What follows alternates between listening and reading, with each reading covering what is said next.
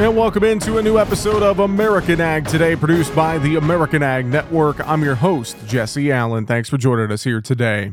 Well, four-wheel drive tractors and combine harvesters continue to grow while some other segments continue to decline, according to the latest data from the Association of Equipment Manufacturers. Overall, U.S. ag tractor unit sales gained in all but one segment. U.S. self-propelled combine sales grew the most, up 54.6%, with four-wheel drive tractors up 51.1% and 100 horsepower plus two-wheel drive units up 9.8%.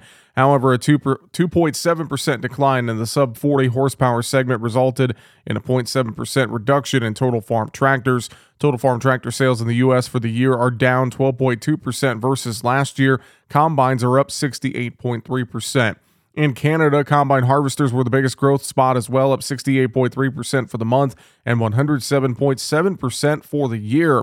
Total unit sales in tractors finished the month down 11.3% due to losses in the sub-40 horsepower and 40 to 100 horsepower segments, down 14.7% and 13.1% respectively. All other tractor segments were positive for the month, with four-wheel drive units leading the way again in Canada with 26.6% growth. Year-to-date, tractors in Canada are down. Now, according to Kurt Blade, Senior Vice President of Industry Sectors and Product Leadership at the Association of Equipment Manufacturers, he says, quote, "The trends seen here are still being informed by the pandemic-driven highs in past years, especially in the sub-40 horsepower segment that this month makes up nearly 70% of total unit sales volume in ag tractors," end quote. Well, USDA's trade mission to Japan last week pressed Tokyo for ethanol sales as many countries look for new ways to reduce carbon emissions. USDA Undersecretary for Trade Alexis Taylor on the trade mission's efforts to sell ethanol in Japan after Tokyo issued a green light in March. I met with the Ministry of Economy, Trade, and Industry. They call them METI.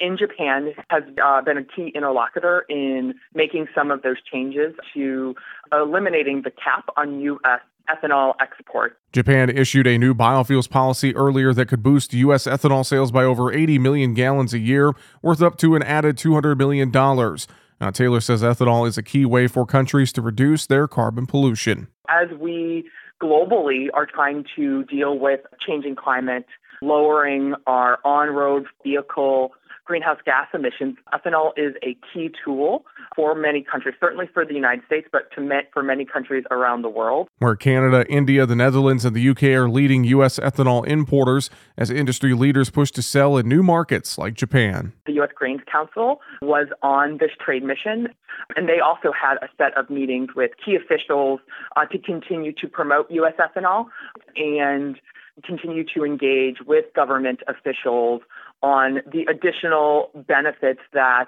increasing ethanol use in on-road vehicle fleets can have. And again, that is comments from USDA Undersecretary for Trade Alexis Taylor on the recent trade mission to promote ethanol in Japan. Well, also, the Canola Council of Canada supports the government of Canada in joining the dispute settlement consultation with Mexico on agricultural biotechnology. The consultation was initiated by the United States under the U.S.-Mexico-Canada Agreement, and Canada joined as a third party.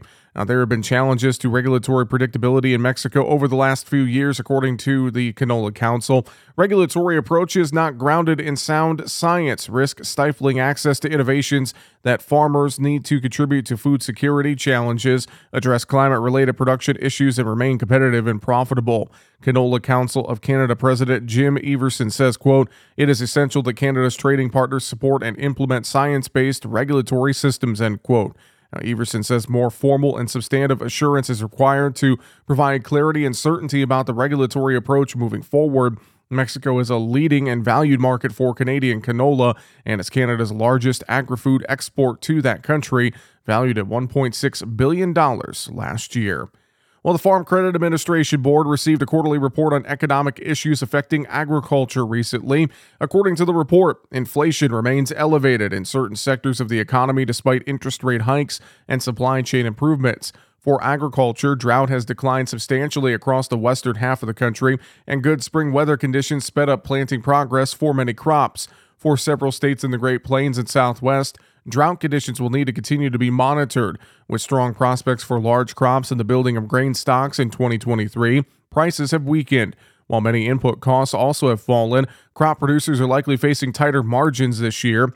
Now, because of rising interest rates and seasonal lending fluctuations, Farm Credit System growth was slower the first quarter of the year than it was for the same quarter the previous 3 years. Now, the loan portfolio continued to perform well, but non-performing assets increased. Despite the increase, the overall level of non-performing assets remained low at 0.53% of loans outstanding and other property owned. Well, lawmakers earlier this week introduced the Safe American Food Exports Act. The legislation would codify USDA's role in negotiating regionalization agreements that allow livestock, poultry, and other animal products from unaffected areas of the country to continue to be safely exported in the event of an animal disease outbreak. Although USDA already works with the U.S. Trade Representative to develop the agreements, the legislation explicitly expresses congressional support for establishing regionalization agreements and promoting robust agricultural trade policies before any animal disease impacts the nation. Representative Randy Feenstra, an Iowa Republican, and Jimmy Panetta, a California Democrat, introduced the legislation in the House of Representatives. Feenstra says, quote, like every producer fears, foreign animal disease can devastate flocks and herds, preventing our farmers from selling their high-quality product on the global market, end quote.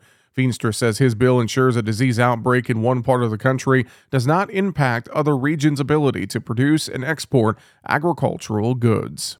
And also here on today's program, Social Security is vital for many in rural communities and must remain solvent for future generations. As the nation remains mired in a period of high inflation, the need for Social Security is growing, according to AARP Oklahoma State Director Sean Voskuhl. It is hard to overstate the importance and the impact of Social Security. For most people over retirement age, Social Security is the largest source of income. It's even more important for rural residents and farmers who may not have 401ks or IRAs. Given these realities, we must keep Social Security strong. Social Security puts retirement in reach for millions of Americans. However, Voskuhl says the critical program faces a long-term shortfall. If Congress doesn't take action to protect and save Social Security in the next 10 years, your Social Security could be cut 20% on an average of $4,000 a year. Social Security isn't a handout. We've paid into it our entire working lives. It's only fair that politicians protect the money we've earned. Now, many Americans have little or no savings. People are living longer, and employer-paid pensions are increasingly scarce. Fortunately, AARP's Social Security Resource Center